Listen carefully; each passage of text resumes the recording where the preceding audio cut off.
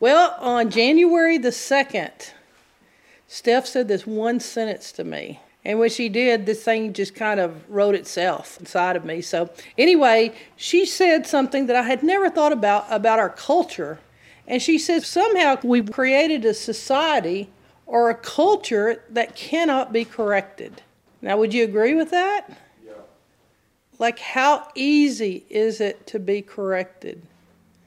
And there's a lot of reasons for it, and it's not all of our faults. There's things that have happened that have created this kind of culture. So I was going to tell you something unusual about this group. We call it Crosslines. And the thing about this group is that we had a meeting a few years back, and we put a big poster board on the wall, and we had all these guys in there that had been coming to hear us for years and years and years. They were part of our group, and they decided that they were going to write on the poster board what made us unique. I would watch them get up, and everybody said, what made Crosslines unique that's different than any other group? And one person wrote, correction. Like, we're not afraid of it. And so I'm throwing this out to you, and you can think on it, ponder on it, and see what the Lord puts in your heart on it. But the thing that I want to tell you is don't be afraid of it. Don't let it scare you. Just like, I'm going to be corrected. You know, how about if I told Gabby, as soon as this is over, we're going to go in that room and we're going to correct you. The whole Bible study, she'd be going, thinking through, what did I do? You sit there and you're like, I can't give too much information away. Okay, what is it? But correction does a funny little thing to us, and our society has gotten afraid of it, almost to the point that they think it's evil. So I thought it was unusual that our group of people, like, we're not afraid of it. So I want y'all thinking about this. If this is something that makes us unique, or if this is something that all the kids go, we really like this about this group, I want you to relax, and you might as well enjoy something that everyone considers unique. Let's think about it for a minute. If our society can't be corrected, let's look into what that looks like. Is that healthy? You know, you can't call anybody out on anything. Oops. You know, and then the people that do call you out, they're crazy. Like, I'm like, where do they come up with this stuff? Like, what they consider right and wrong, you're like, oh, they must not have been in Sunday school as a kid. It's just terrible. They think things are wrong that aren't even wrong. Maybe they weren't raised in the country or on a farm. I don't know what's wrong with people, but I'm just like, this is unusual. So what I'm trying to get out of you is that ability of hating to be corrected. But I want you to think about it for a minute. What about correcting a king? Like, if you were king and queen, do kings and queens get corrected? No, they never get corrected. Nobody tells royalty that they're wrong. Like, nobody goes up against a king or a queen and tells them, hey, this is what you're doing wrong. You can't do that to a king. But guess what the Bible had? Prophets. And prophets spoke into power. Wouldn't it be unusual if we had politicians and that they became prophetic, where they spoke to power? But most people are yes people, or they do what everyone thinks, or they play the games, or they wet their finger and they put it up in the air and see which way public opinion's blowing. But they never have the guts to speak to power. Isn't it funny that God invented this thing called prophets that would speak to the highest person in the land? You'd think that the king would go, off with your head. I can't believe you would say that to me. You remember King David, he got corrected by a prophet. But you can't just leave the kings hanging out there. It's the fact that prophets also spoke to the people. Not to just royalty, not to just the leaders, but prophets spoke to people.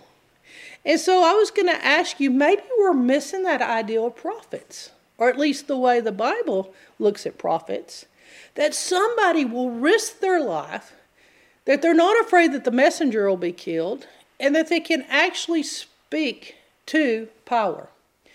And you don't want to get to the point that you're too high and mighty that nobody can speak to you. That means that God can trust you, that he can put you in as much power and elevate you as high as you can be. You remember Abraham, I'll make your name great. When your name becomes great, are you still able to have the humility to be corrected? And it's best for us to think about it now rather than me trying to go to you when you're all that and a little more. That I get a chance to correct you now. We're going to look at some theme verses. I'm going to read you all your verses at once. But the first thing is a Proverbs verse, and then the other two are out of the book of Hebrews. So we're going to let Hebrews and Proverbs speak to us. But Proverbs tells us that foolishness is bound up in the heart of a child, and the rod of discipline will remove it far from him. Proverbs 22:15. Isn't that hilarious? Did you know that every single person has a little bit of foolishness inside of them? I want you to think about yourself. Have you ever thought, I just had some foolishness in me? One guy said, it's like doing a little piece of stupid in life. And usually, the Lord has to work you out of it. Sometimes you fall in love and that person helps you get rid of your little piece of stupid. But it says that every kid has a little piece of stupid. Sometimes some have bigger pieces than others. Think about your brother. Think right now. And you go, like they had a piece of foolishness in them. So I want you to realize that no matter how cute the kid is, I didn't know we were going to have such a precious example tonight with all that cute curly hair. But no matter how cute that child is, as a parent, you've got to look for that foolishness in them. And it'll save that child a lot of heartache. And you know what? Some kids are so cute, you don't want to spank that little kid because he's cute. Now, the ugly kids spank them. But when they're cute, you just don't want to do it. Anyway, it's interesting for a parent to think, there's something just a little bit wrong. And it's your job to help get rid of it. Now, sometimes people recruit me and say, you help me a little bit on them. Now, let me give you scripture number 2. Now, this one's speaking to you. If you are without discipline, I want you to ask yourself, am I without discipline? Am I without correction? Of which we've all become partakers. That means nobody has not been to the banana room. That means nobody has missed out on discipline. We're all partakers. That is our way. That's the cross-line way to be a partaker of discipline. It says, if you're without it though, and you're not a partaker, then you're considered an illegitimate child and not a true son. Now, if you think that was fun reading it in the New American Standard verse, you ought to read what it says in the King James. If you want to see in Hebrews 12, verse 8, what it tells you, if you do not take part in discipline and you don't like correction, it makes you a blank in the King James. A strong language there. It means that you're truly a son if you accept correction. Because it goes on, it says, furthermore, we have all had earthly fathers who disciplined us, and we respected them. Should we not now submit to the Father of spirits and live? Notice what it says. Our fathers disciplined us for a short time as they thought best, but God disciplines us for our good that we may share in His goodness, in His holiness, in all that makes God wonderful. We become like in His perfectness. We share in it if we have discipline. So that's an unusual verse there, that if you don't have discipline, you're not really a true son of the Lord. Think how many Christians just got X'd off the list. Every undisciplined Christian is not a true son. A child of God will have to have discipline, or it makes him where he's illegitimate, or King James worse. Yes. Part of the thing that makes you know that you're loved of the Lord is the fact that you are disciplined. Now let me read you the answer to this. Hebrews 13:17, the next chapter, it says, obey your leaders, submit to them, for they keep watch over your souls as those who will give an account for you. Okay, so far that's kind of boring. You're like, oh, okay, I can see my mother or dad trying to quote that thing to me, or somebody trying to ram that down my throat. But I want you to notice the wisdom of the next sentence. Let them not do this with grief, but let them do it with joy. For it would be unprofitable to you if they have to do it out of because you're making it hard on them. And I wrote myself a note. Note to self. Self, make it easy on those who are accountable for me. Make it easy on those who really love my soul enough that they're going to give an account of how well they discipled me. I need to make it easy on them. Isn't that an unusual way to look at things? Who's ever thought of something? Now I've just shared with you my personal secret. That I have gone through life trying to make it easy on those people who were in charge of my discipline. Now that's a whole nother way to look at it. If you want to be different than everyone else, you can make it easy. Now, that doesn't mean that I'm a pushover. It doesn't mean that I'm a conformist. That doesn't mean I do anything. I'm wild. I break boundaries. I go into other countries. I love the challenge of a no. I like impossible. But correction, I like it. It means that there's something real about me. It means you can trust me because I'm under discipline myself. I'm under correction. It means I've got a heart that's not rebellious. That means someone cared enough about me to beat some foolishness out of my backside.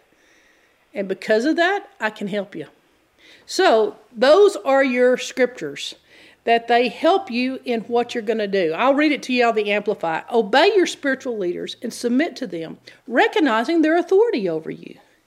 And I always say, I like authority over me. That means I have more layers of protection. If someone has authority over me, that means they're going to run interference for me. For they're keeping watch over your souls and continually guarding your spiritual welfare as those who will give an account or of their stewardship of you. Let them do this with joy and not with grief and groans. For this would be of no benefit to you. I don't want someone to go, oh my, it's this one. It's the hardest one on my list.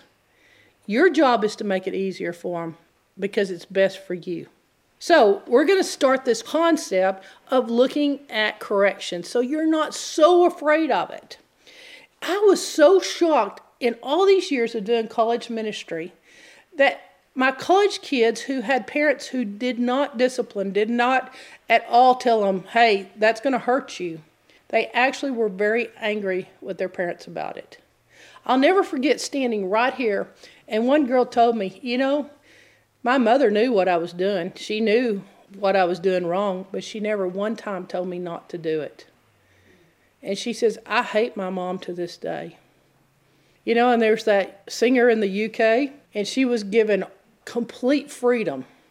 Have you been reading about her? And she was allowed at 11, she started into all kinds of pornography. Well, first she said, I would go over to my friend's house and they were told no. And she said at 11, she made so much fun of that friend. But as she's gotten older, she said, I'm so angry that I was never told no. She said, I became numb. And she started saying, it messed me up. I'm telling you, from my perspective of having 1,000 kids confess their souls and hearts to me in this room over here, I've been shocked how many people actually like the fact that they have correction in their life. And the ones that never were corrected felt like they were never really loved, like no one really cared. We adopted a daughter, and she said, this is the best feeling to know someone cares when I come in at night. She said, I never had the feeling that anyone ever cared if I came home at night or not.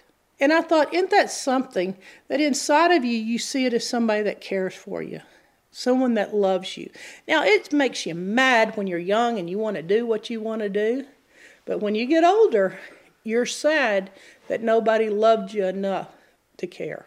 And that's a hard line. These are difficult things. But I wrote myself a note that for my college kids, now you don't think this in junior high. You're not mature enough. Remember, your brain's jelly. But by the time you start hitting high school, no, you still don't think it then. Freshman year college, no, you don't think it then. But somewhere in those college years, 18 to 23, 24, some of you 25, 26, you're trying to get out of college, cramming, 4 years into 6, you're trying to get your college out of the way. But somewhere in there, you realize this discipline is good for me. I'll tell you another funny thing that I didn't realize. I thought everybody liked to come to a Tuesday night. And, I've been doing college ministry so long that, everybody likes to come. And one time I was over at my house over here and they had 75 people in there and they had to remove this pulpit out of the room because there wasn't enough room to get my pulpit in there. And I had to stand and turn in a room. And this guy goes, what does it do to your head to see 75 people standing here wanting to hear you speak? And I said, well, think about the whole rest of the campus who doesn't want to. I said, that's what I'm concerned about. I'm not counting my 75. I'm looking at all those that don't want to come. Well, so I kind of thought, well, people enjoy me.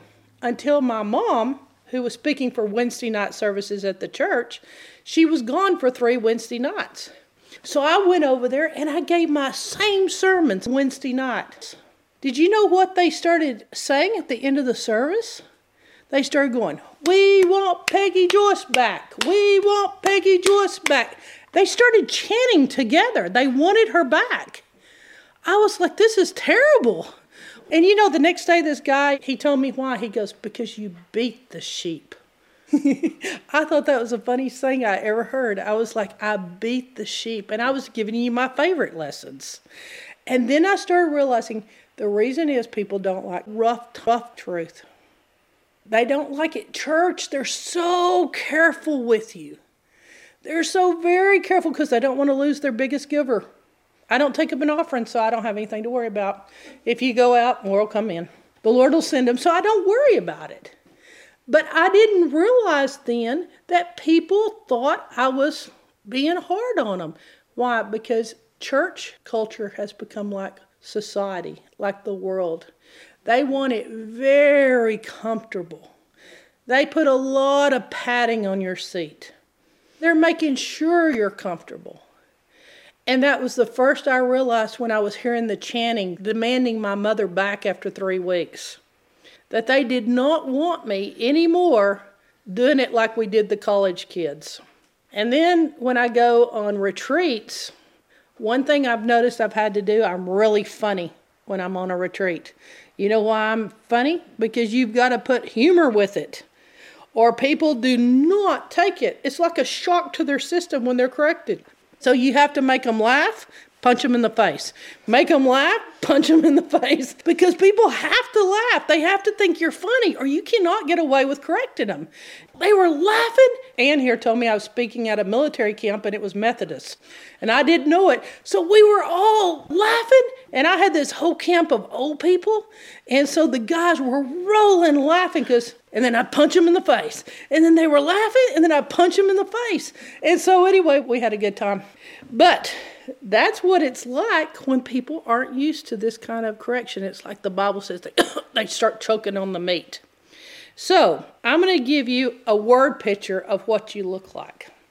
Without discipline or without correction, I want you to think of a very large ball, like a very big, heavy ball. And you have to pick that ball up, this great, big, huge ball. Now think about this. You're at the bowling alley and you get a ball, but there's no holes in the ball. There's no holes for your finger to fit in. How are you going to throw that ball? Well, you kind of can. I've seen some of you bowl and it looks like that. You're trying to kick it down there.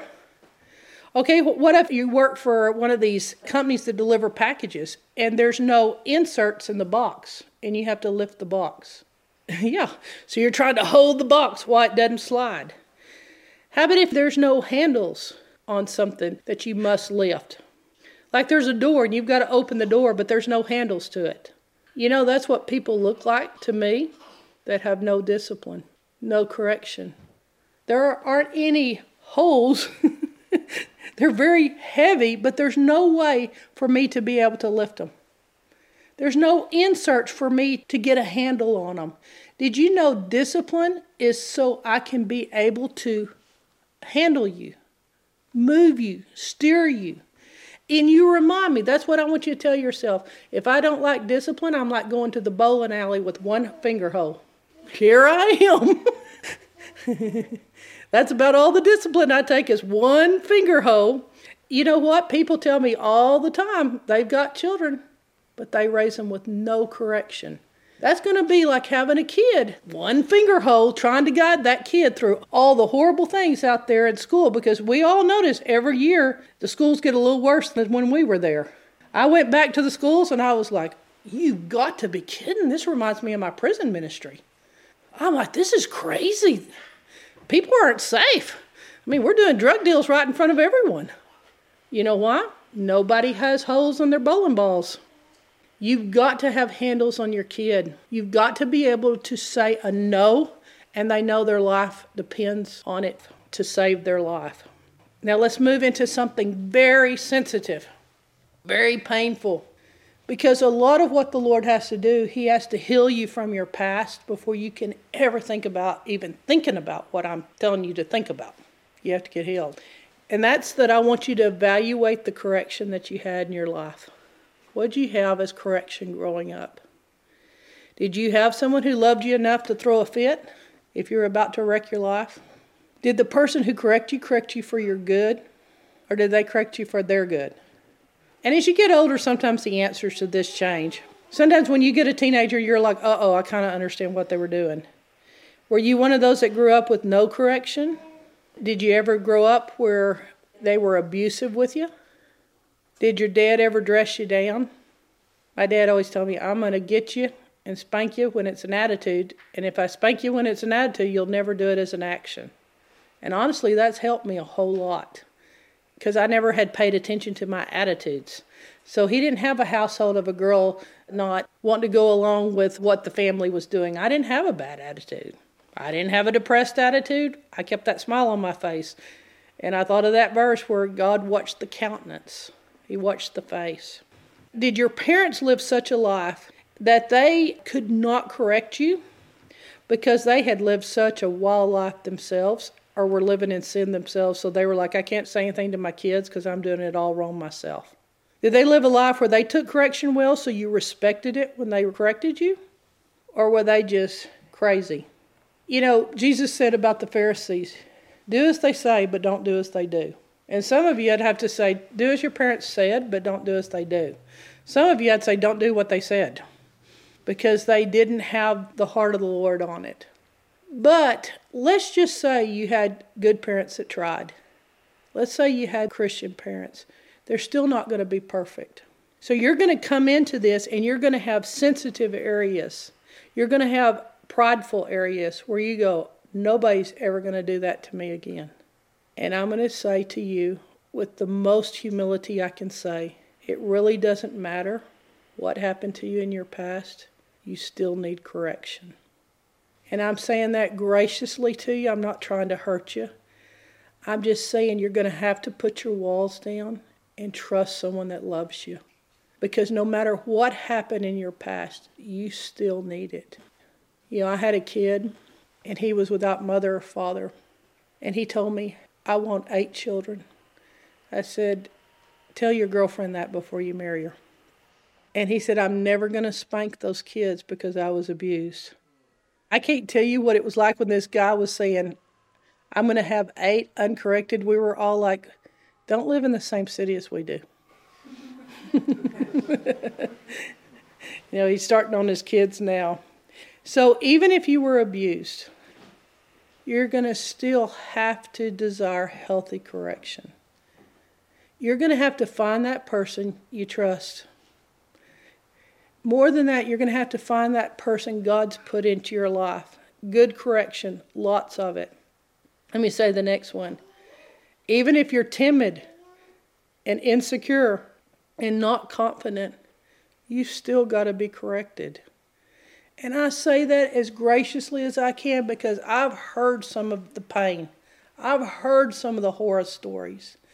But it doesn't change the fact that you've got to have discipline in your life. You've got to have correction or you won't grow into what you need. And so you can't do to your kid and say, well, because I was raised wrong, I will never do that to my kid. You've got to look in the Bible and find a healthy way to help that kid get rid of their foolishness. One thing that we like to do in here is group correct. You know, whether they like it and they keep coming back for more. My dad was like, this is shocking. If I had said what you said in the pulpit, everybody would have walked out. So he would make his rounds and go individually to everyone. And I was like, it's a lot more fun for everybody to walk out of here going, she aimed that whole thing at me. Yeah, it was aimed at you. And so everybody will come to me that night. It was aimed at me. I know they did it just for me. Yeah, it was. Because you never know. I mean, you're sitting there asking, why did this Gabby and her husband come this night? I mean, it's just like, what a night. And the little baby, he's getting corrected at a young age. I mean, he's already started young. You know, you're asking yourself, is it I, Lord? Is it me that messed up? You're looking at it saying, can I take this? Now, let me tell you what marriage is about. Getting married is saying yes to a person, of telling them, I will allow you to correct me. Now, if you put it in those terms, that gives another whole meaning to it. Can you imagine saying that to someone? I'm allowing you to correct me. Why shouldn't it be the person that loves you the most? Evaluate him. Okay, so let's take a deep breath. I want you to say something to yourself. Everything that you feel and think is not necessarily right. Everything that you dream, and it's not all the time right. All your desires and all your longings, where it says dream, they're not always correct. Your motives and your attitude, that look on your face, is not always the best. Sometimes you're fleshly. Sometimes you're soulish. I never forgot Gabby being in our first lesson. And I told her, what is body? What is soul? What is spirit? And she did a good job. And I thought, so the Lord brought her back to one on soulishness. But you know what? You think everything that you think is all Christian.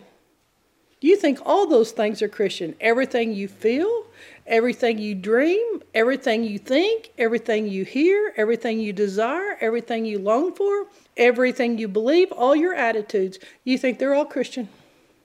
And that's why we need each other. It's a big difference between feeling in the spirit and feeling in the soul and feeling in the flesh. And it takes a while to discern the difference.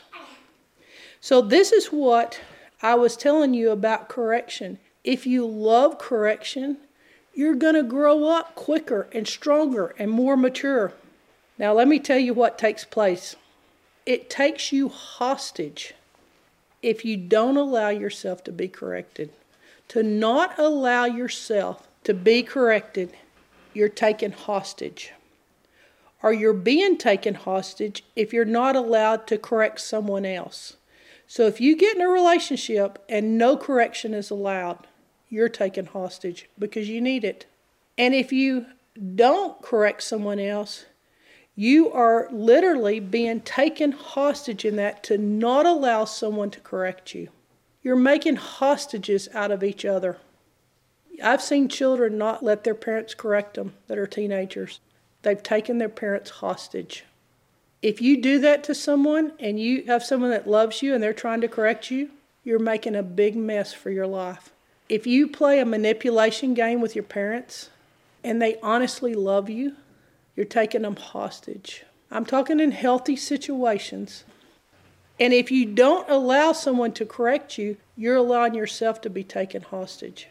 So pick wisely. You're picking the person you will allow to love and shape you and correct your wrongs. And that's with your friendships. That's with the one that you marry. That's when you have a baby. That you have to love them enough to correct that child at each stage. When you have a baby born, everybody's thinking, I wonder how I'm going to spoil this baby. And I'm saying you've got to start making a plan, a strategy. A lot of times men will do that. This is what I'm going to do to protect them at this age. You need that 2-year-old, so if he's fixing to cross the street and you can't get to him and there's a car coming, you can scream, no, stop, and that child will stop. You've got to have handles on your bowling ball because they're a little blob of flesh. And you've got to think, how can I teach them? If we do this to dogs, why not children?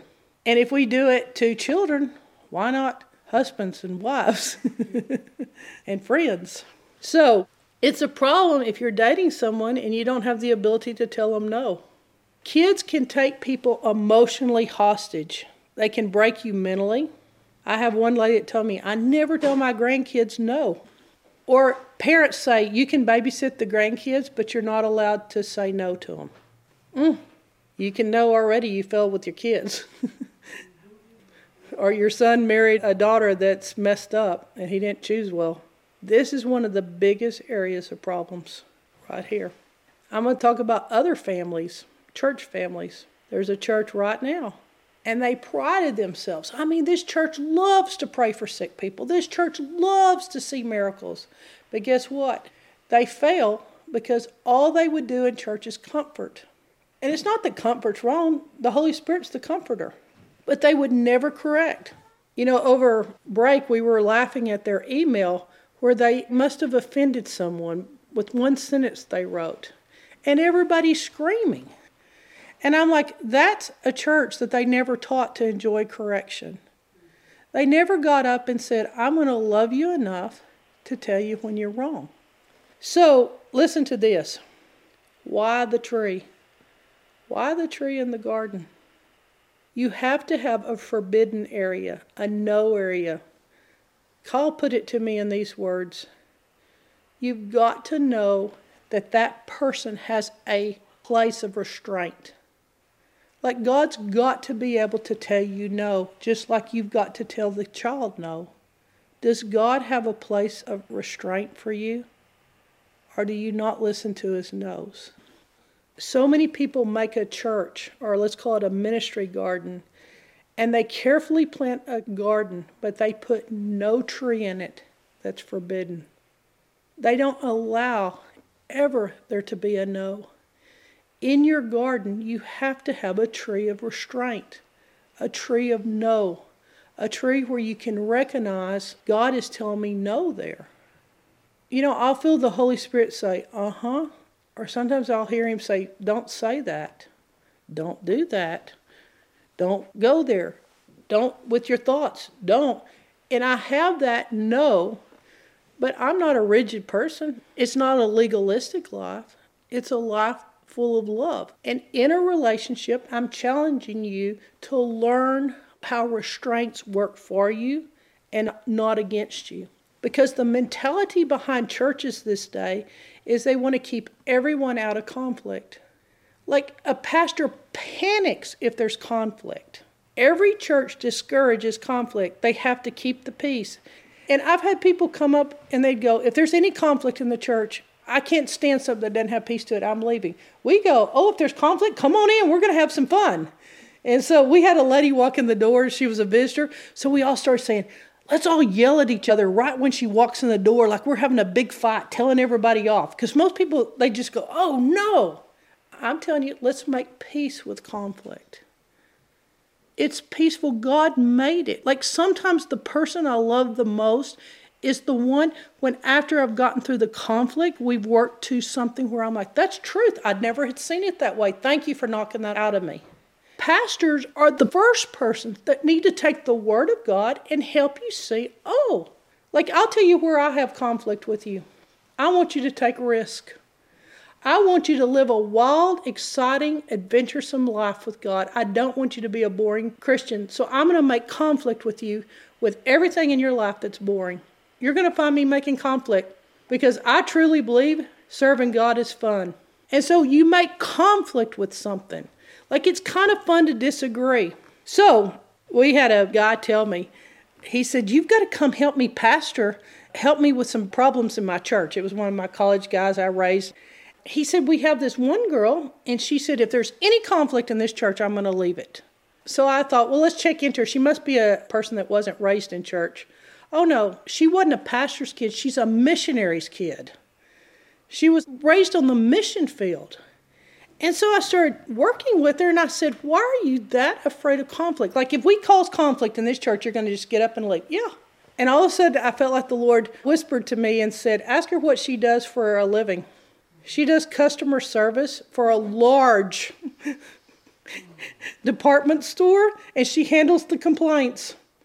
And I go, why would you every single day do conflict for the world, for your pocketbook, but not for God? She goes, I never thought of it that way. Okay.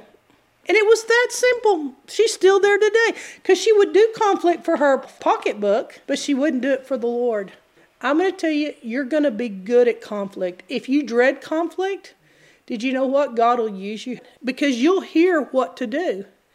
You need to not be failing at those times to do conflict. Now, part of the reason that we dislike conflict is we have some misconceptions. We all had 4 orphans that became a part of our group, whom we all know and love. Now, it was like a giant house that had neither mother nor father, full of home alone kids. I mean, what these boys could think of doing. I mean, Christmas, my mother gave them all Spider-Man pajamas. And you ought to have seen them all crawling around in their Spider-Man pajamas. I mean, they're hilarious. But let me tell you what they thought a father was. Oh, they wanted a father. That's all they could think of is, I wish I had a father because A, he'll give me all the money I could want. Or I wish I had a father so I could play games all night long. I wish I had a father to give me everything I want. Now guess what happened? All my guys with fathers were telling them, no, you got to learn how to keep your money. You got to have a bank account. You got to have a check. You got to change the oil. You run your car. Why'd you do that? Change the tire. And they go, we don't like you. We don't like hearing all this.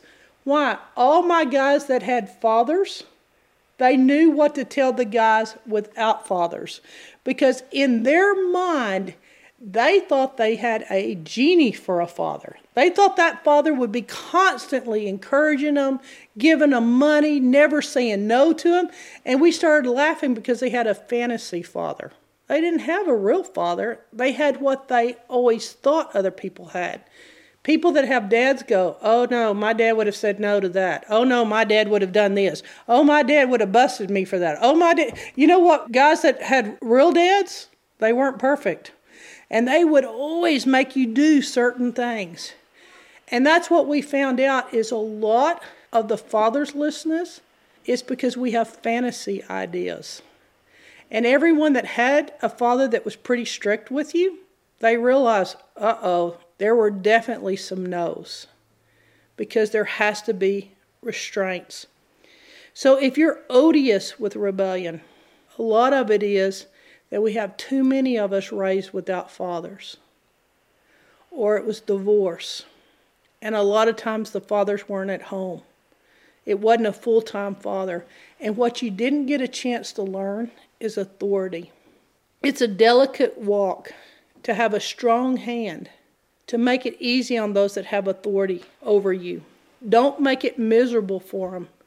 Partner with them when they correct you. It's not the fact that that authority figure won't do the conflict. It's just they get tired of doing conflict all the time.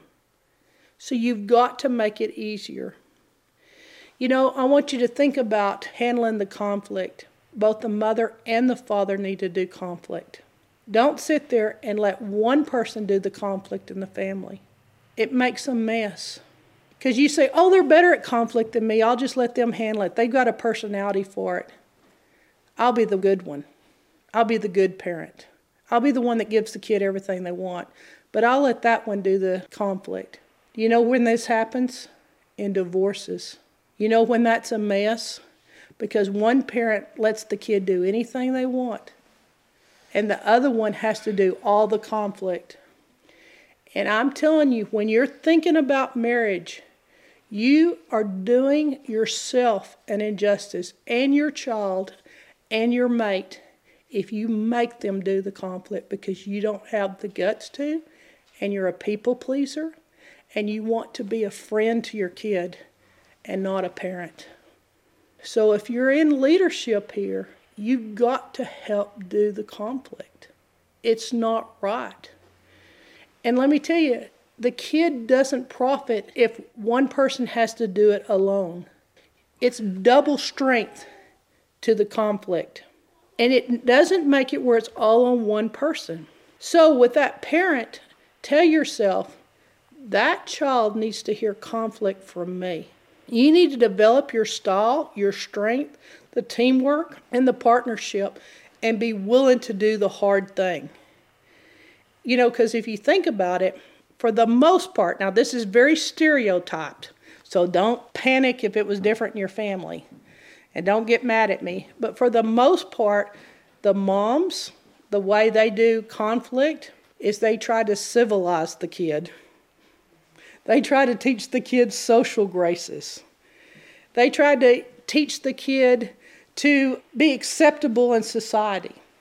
But you know why that's not bad? Because you want the kid to have influence. You don't want that kid to turn out to look like a heathen. But for the most part, the mother is trying to domesticate the kid, not the dad. You know how the dad knows the mom's trying to domesticate the kid? Because she's been trying to domesticate him. She's trying to tame him. I mean, that Wild at Heart was written because of the fact that men were like, we're being too domesticated, we're too civil, we're cityfied now. For the most part, women try to make their kids not look like little heathens. One of my crossliners left here, and they were telling me, your kid will take their fingers and put it in their mouth after each meal and lick each finger. And then when they're through, they'll take the napkin and use it for their hands. And they said, can you imagine eating in public with your kid as they put each finger in their mouth and lick it? You don't want that. It doesn't work. It doesn't give you any extra influence. So the mom is doing the best she can to raise you if she's having to do it alone. She's given it all she has. And I'll tell you what a mother brings to the table, and men will agree with this: intuition. A mom will have kind of an understanding or a knowing about something. Most of the time, this is kind of stereotype. But what the kid misses out on is the fact that what a father contributes. That a father imparts an understanding to the child and wisdom and direction, and that ability to tell that kid to keep going no matter how bad it hurts. A father will usually be the one to make you take your risk. And usually the father will inflict the pain upon your posterior to keep you moving. You need both.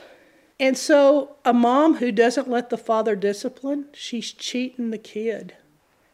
And the dad who neglects the discipline and he just plays the fun games, he's cheating the kid of what he could contribute. It needs to be well thought out. And you need to both be taking an active role in cornering this kid that is trying to grow up without any holes in the bowling ball. So no accountability, never reading the correction scriptures. You've got to have correction inside of you where it's core correction. Because I noticed when I taught Crucial Conversation, you know what they were telling you to correct? Something that annoyed you. It made you just get the nerve so you could tell someone off for something that's been bothering you. You know what Crucial Conversations are? It's to get the passives mad enough so they'll go vent. And you know what? They create a mess because they let the things that matter the most in life go by. And they sit there and tell you, your breath stinks. You're in my way. They make it personal annoyances. And it has nothing to do with the will of God. Don't raise your kid that way. Don't let that be what you work your courage up to just tell somebody off you've been wanting to tell. Thank the Lord, my dad never disciplined me that way. He disciplined me for things that still I hear in my head to this day. Him telling me what to do to make me successful in life. I'm challenging you, don't be petty and small-minded and narrow, and all you want to do is you're a passive. Sometimes I want to tell passives, just go back to not talking again. Because you're not saying anything of value, and you're not speaking the word of God. That's not what correction is. And if you do that, you're going to break them down mentally. And that's what the Bible says, don't let your father provoke you to wrath and to anger. What you need to have correction for are things that are deal breakers. And attitudes. Marriage. What you're saying when you get married is you're handing over to them the willingness to be corrected to them. You're handing that person and saying, I want you to correct me for the rest of my life. And I want you to be tender enough to know I love you to correct you. And that's what relationships about. And that's what family's like. You know, the next thing is you need to go from just letting it happen to loving it when it happens. The Bible says to love correction. You remember those 4 children we got without mother nor father? When we were out here, we were loading them up for a mission trip. I've told you this, but one of them dropped his camera. Everybody was like, oops, and he used God's name in vain. You could see everybody kind of jump on him going, you can't do that. Like, I mean, we're going on a mission trip. If you're dropping GD bombs, it's not going to work real well, you know. I'll let you do some other bombs to grow out of it, but not God's name. And so I take him to the back of the bus. And I thought, poor kid, the rest of his life he's going to be corrected. It's never going to get better for this guy. So I gave him that verse that I gave you. And I told him, will you love truth and love correction? And he'll say it to me. Every time he's corrected, I said, I want you to tell yourself, I love correction. When you're corrected, there's a difference between taking it, embracing yourself, and loving it. You've got to do something, because if you don't love the correction, there's a difference between putting up with Angie and go, da-da-da-da-da-da-da, and you're doing that in your head while I'm talking to you, so you don't have to hear what I'm saying. Okay, it's over. I can tell she's revving up to get me. I can almost repeat what she's going to say. Let me tell you the difference between that and loving it. A lot of times if you don't love it, you won't understand what's being said to you. Because it's not the legalistic correction. It's the concept. It's something that'll save your life at some point. It's something that'll make your future better. I don't like to have to correct you. I'd rather spoil you. Give me a reason to. Give me the ability to have a handle on you. Let me know that you're wanting God to speak into your life. Because a lot of times we don't have ears to hear, and we get into selfishness or witchcraft if we don't love correction. So isn't this great to tell yourself, I'm going to love it. I'm willing to take it. Not criticism, but correction. Willing to take it. Let me give you a little phrase the Germans say. Germans tell you, correcting others' mistakes is not criticism.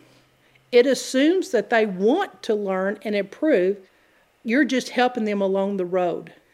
Isn't that odd? They say if you go to Germany, the women will stop you on the street and correct you.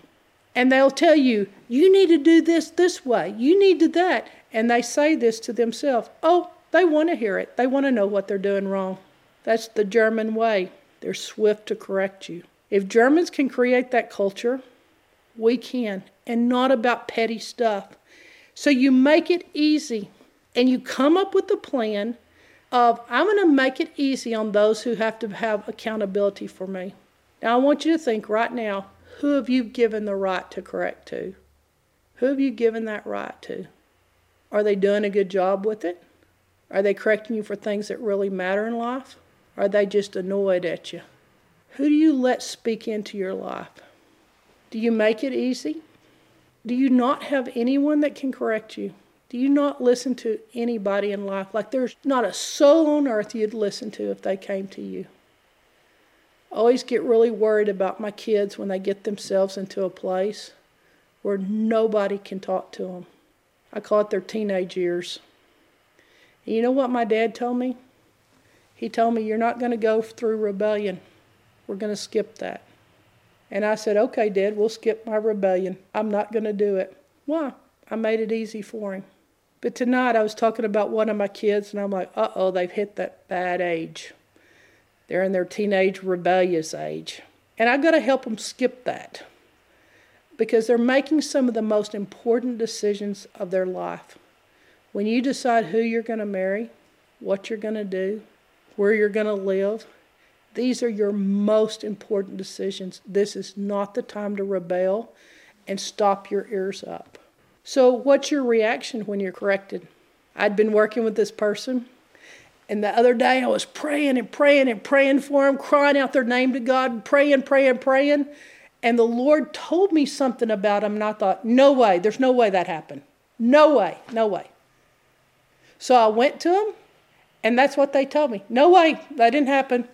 But I saw their face get pink right here. And it puff up. And they couldn't look me in the eye. And Steph goes, "You're lying." Oh my gosh, they burst out. That's how they handle correction. Put up a front, guard it. And you know why God told on them? Because he loves them. He's trying to protect them. It wasn't to hurt them. I wasn't going to hurt them. Like I told you, I've done 300,000 kids with rebellion. I'll just get another set and practice on them. I mean, I'm trying out different ideas, Smoke screen. This is the best one. Point to someone else. They're doing it too. I write their name down too. Or blame. That's their fault. Defend yourself. Well, the reason, and you defend yourself. Or go quiet. I just don't see you the next day after I correct you. You disappear. You go into the dark. You find the shade. Or you're that type of, I'm going to see what I can get away with. If I keep enough pressure on you, you'll forget. You know what? You're not making it easy. You're making it trouble, and you're troubling your own house. You're tearing your own house down with your own hands. If you've got any other reaction, I want you to read this verse, Proverbs 29:1. Stubborn people who repeatedly refuse to accept correction will suddenly be broken, and they will never recover. You find yourself a path to receiving good correction. Even if that person doesn't do it 100% right, forgive them. Help them. Make them do it right. I used to help my dad punish me. Okay, I'll help you. Evaluate how you take your correction. People who can't take much, somebody say, those darn charismatics, you can't ever correct them. They use their liberty to act independently. You've got to allow yourself to be coached. I was working with one of y'all, and y'all were kind of kidding with me. They go, "I don't like you two correcting me," referring to the obvious two. And they told me, "I like Kyle." I didn't think Kyle was going to be here tonight. And they go, "I like being coached by Kyle." And I said, "Of course you like being coached by Kyle. He's patient. He does all the giving. You do all the taking. It's a great relationship." But you know what's sad? 2 members of their family were the same way. They can't be coached.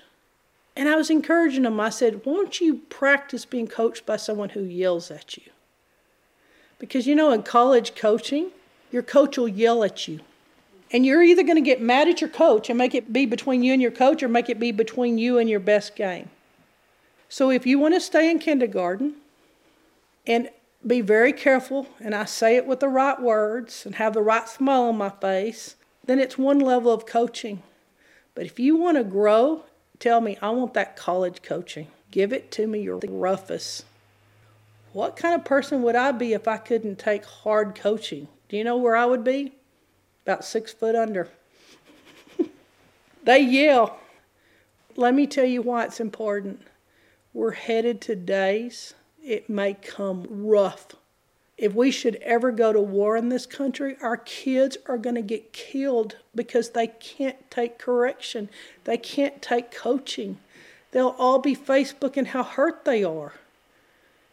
Don't be one of those. Be the strength where you can take it in your core. I love correction.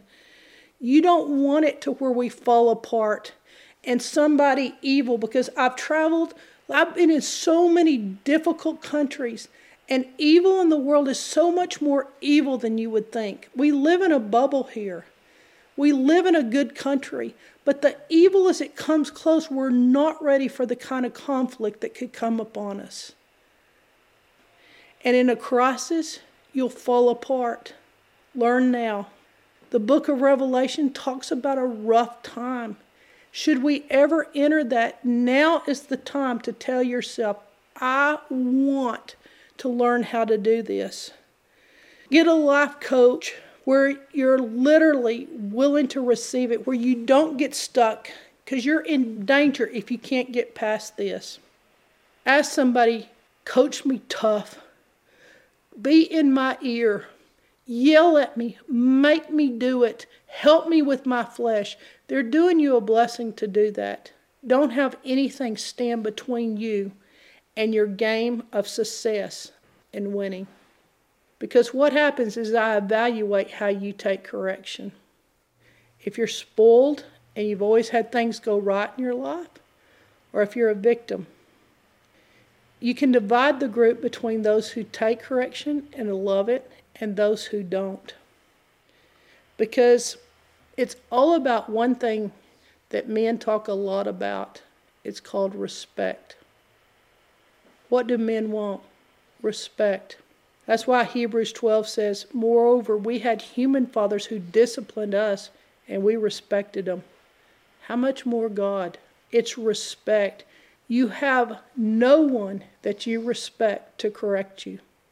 It's dangerous for a woman to marry a man who is accountable to no one. I'm talking about really accountable. It's dangerous for a man to marry a woman who doesn't respect anyone. These are danger areas. People who don't respect authority. Society who doesn't respect authority. Church that doesn't respect authority. Hebrews, they disciplined you and you respected them. Because if you're in a church, I've got to have willingness to be corrected and willingness to do correction. Like if your church would never tell you you were wrong, then you're really not in a church. You're in a club. If you tell yourself, I want an easy coach, that's okay for 3 years. For 3 years, I'll let you enjoy the baby stage. You're cute. I clap for your poop. But after 3 years, I expect you to start wanting to be coached. Don't put yourself in a place that can't be corrected. Because the Holy Spirit, what He does is He gives us conviction. I've got to have willingness to be corrected and willingness to do correction when something isn't right. I'm going to end with this one guy in our college group. I didn't know what to think about this cross-line guy, but every time he messed up, he would bake me a pie and bring it to me. And I would see him coming, and he was started out on a bike here at Howard Payne, and he'd make me a tomato pie, of all things. And he would bring me this pie every time he messed up. The first time he did it, I didn't know what I thought. I ate so many tomato pies by this guy. And then eventually it was in his convertible he was bringing me a pie.